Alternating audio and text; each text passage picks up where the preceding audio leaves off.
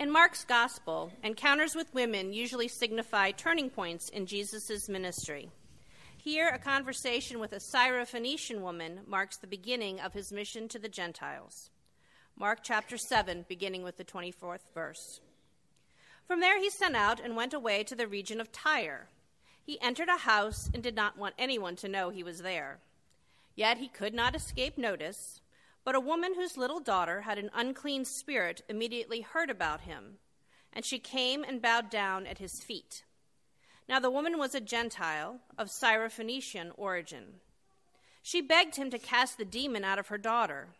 He said to her, "Let the children be fed first, for it is not fair to take the children's food and throw it to the dogs." But she answered him, "Sir, even the dogs under the table eat the children's crumbs." Then he said to her, "For saying that, you may go. The demon has left your daughter." So she went home, found the child lying on the bed, and the demon gone. Then he returned from the region of Tyre and went by way of Sidon towards the Sea of Galilee, in the region of the Decapolis. They brought him to a deaf man who had an impediment in his speech, and they begged him to lay his hand on him. He took him aside in private, away from the crowd, and put his fingers into his ears, and he spat and touched his tongue. Then, looking up to heaven, he sighed and said to him, "Ephphatha," that is, "be opened." And immediately his ears were opened, his tongue was released, and he spoke plainly. Then Jesus ordered them to tell no one, but the more he ordered them, the more zealously they proclaimed it. They were astounded beyond measure, saying, "He has done everything well. He even makes the deaf to hear and the mute to speak." This is the gospel of our Lord. You know the truth, but you need to hear it as often as you can. And so grace, mercy, and peace are ours. From God our Father and our Lord and Savior Jesus Christ, through the working of the Holy Spirit. And we say together, Amen. I have in my computer a file marked Sermons. And in that file, I have a sub-file marked Stories. And in this file, I have collected over the years many stories from many different sources, but the majority of them have come to me via the internet, and I am sure, as they have cycled through, that you have read some of those same stories. I have used those stories from time to time in my sermons to help illustrate a particular point. But this morning, I want to share a story with you that will not illustrate a particular point, although it will in a sense, but will be, in effect, the sermon. And if you are thinking now, well, it's a holiday weekend and this guy is kind of lazy, well, you don't know me very well. Just listen to this story, please, that came with no attribution, and then make your judgment. And it occurred to me as I was standing at the back waiting to begin the opening hymn, it is a perfect story for this weekend, too, because it involves a worker and a taxi cab driver. It is his story. And as you hear the story, I ask you for God to show you how you can show His love in the world around you. The story goes like this. 20 years ago, I drove a cab for a living. It was a cowboy's life, a life for someone who wanted no boss. What I didn't realize was, at the time, it was also a ministry. Because I drove the night shift, my cab became a moving confessional. Passengers climbed in, sat behind me in total anonymity, and told me about their lives. I encountered people whose lives amazed me, ennobled me, made me laugh, made me weep. But none None touched me more than a woman I picked up late one August night. I was responding to a call from a small brick fourplex in a quiet part of town.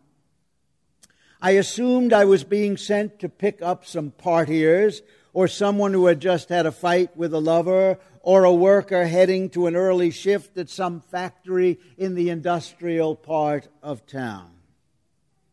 When I arrived at 2:30 a.m., the building was dark except for a single light in a ground floor window. Under these circumstances, many drivers would just honk once or twice and then drive off. But I had seen too many impoverished people who depended on taxis as their only means of transportation. Unless a situation smelled of danger, I always went to the door. This passenger might be someone who needs my assistance, I reasoned to myself. So I walked to the door and I knocked. "Just a minute," answered a frail, elderly voice.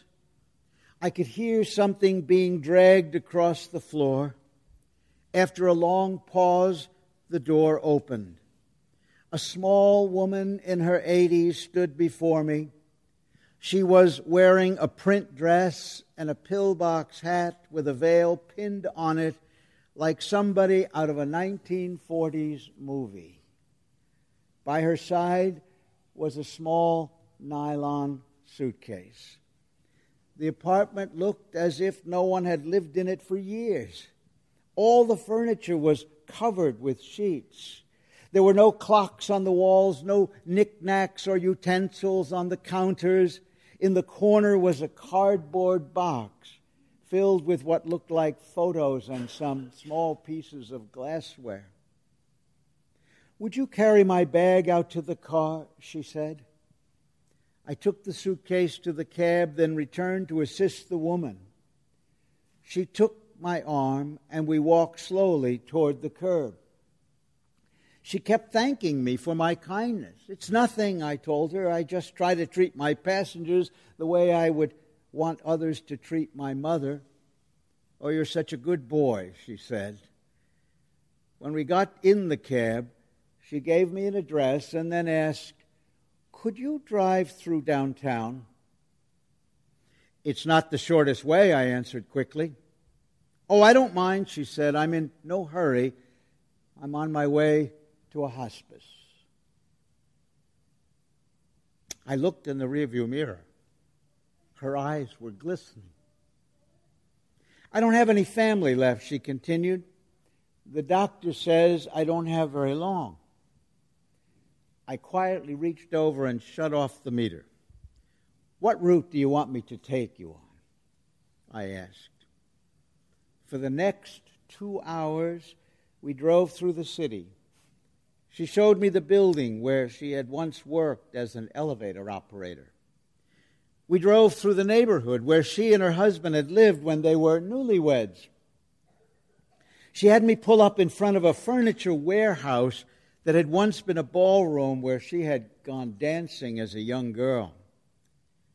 Sometimes she'd ask me to slow in front of a particular building or corner and would sit staring into the darkness, saying absolutely nothing. As the first hint of sun was creasing the horizon, she suddenly said, "I'm tired. Let's go now." We drove in silence to the address she had given me. It was a low building, like a small convalescent home. It had a driveway that passed under a portico. 2 orderlies came out to the cab as soon as we pulled up. They were solicitous and intent, watching her every move. They must have been expecting her. I opened the trunk and took the small suitcase to the door. The woman was already seated in a wheelchair. "How much do I owe you?" she asked me, reaching for her purse. "Nothing," I said. "You have to make a living," she answered. "There are other passengers," I responded. Without thinking, I bent down and gave her a hug. She held me tightly.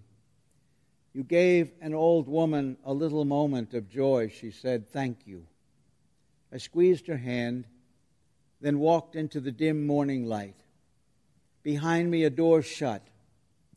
It was the sound of the closing of a life. I didn't pick up any more passengers that shift. I drove aimlessly, lost in thought.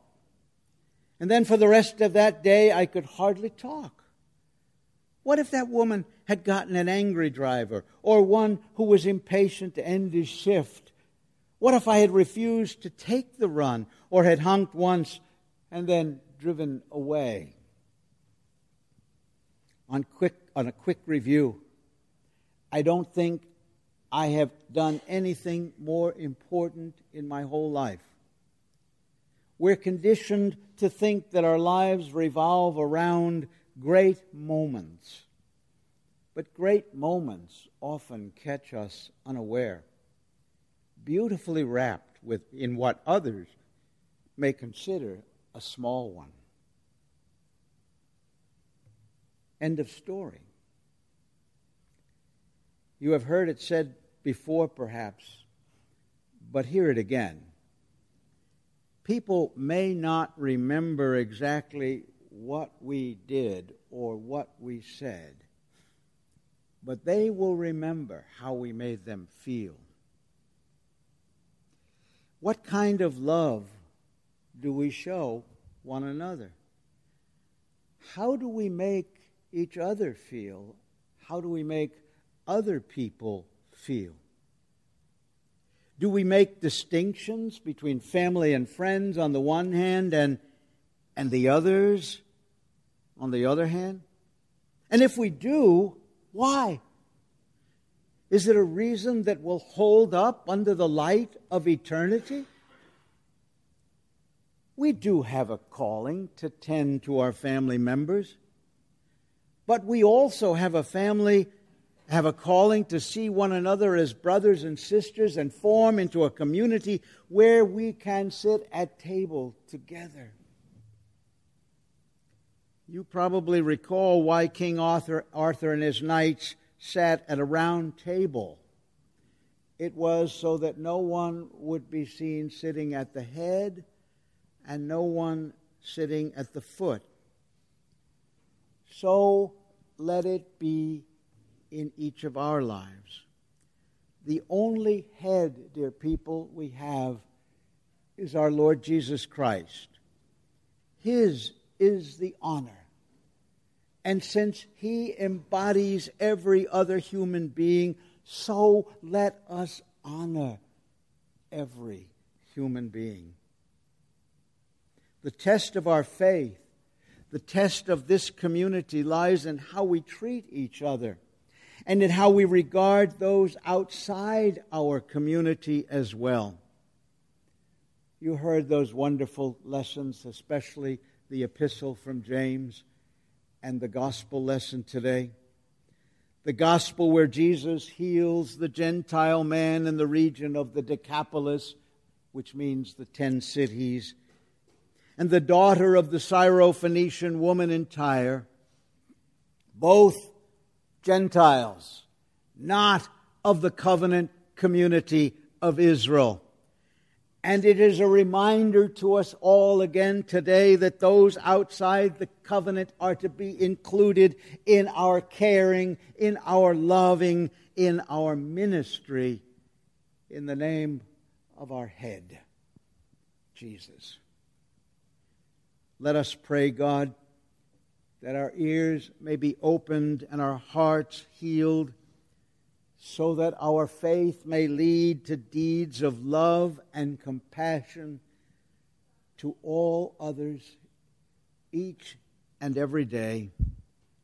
Let us pray that our faith and our deeds are as one. Let that be our prayer. Amen. And the peace of God that passes understanding, keep your hearts and your minds in Him. Amen.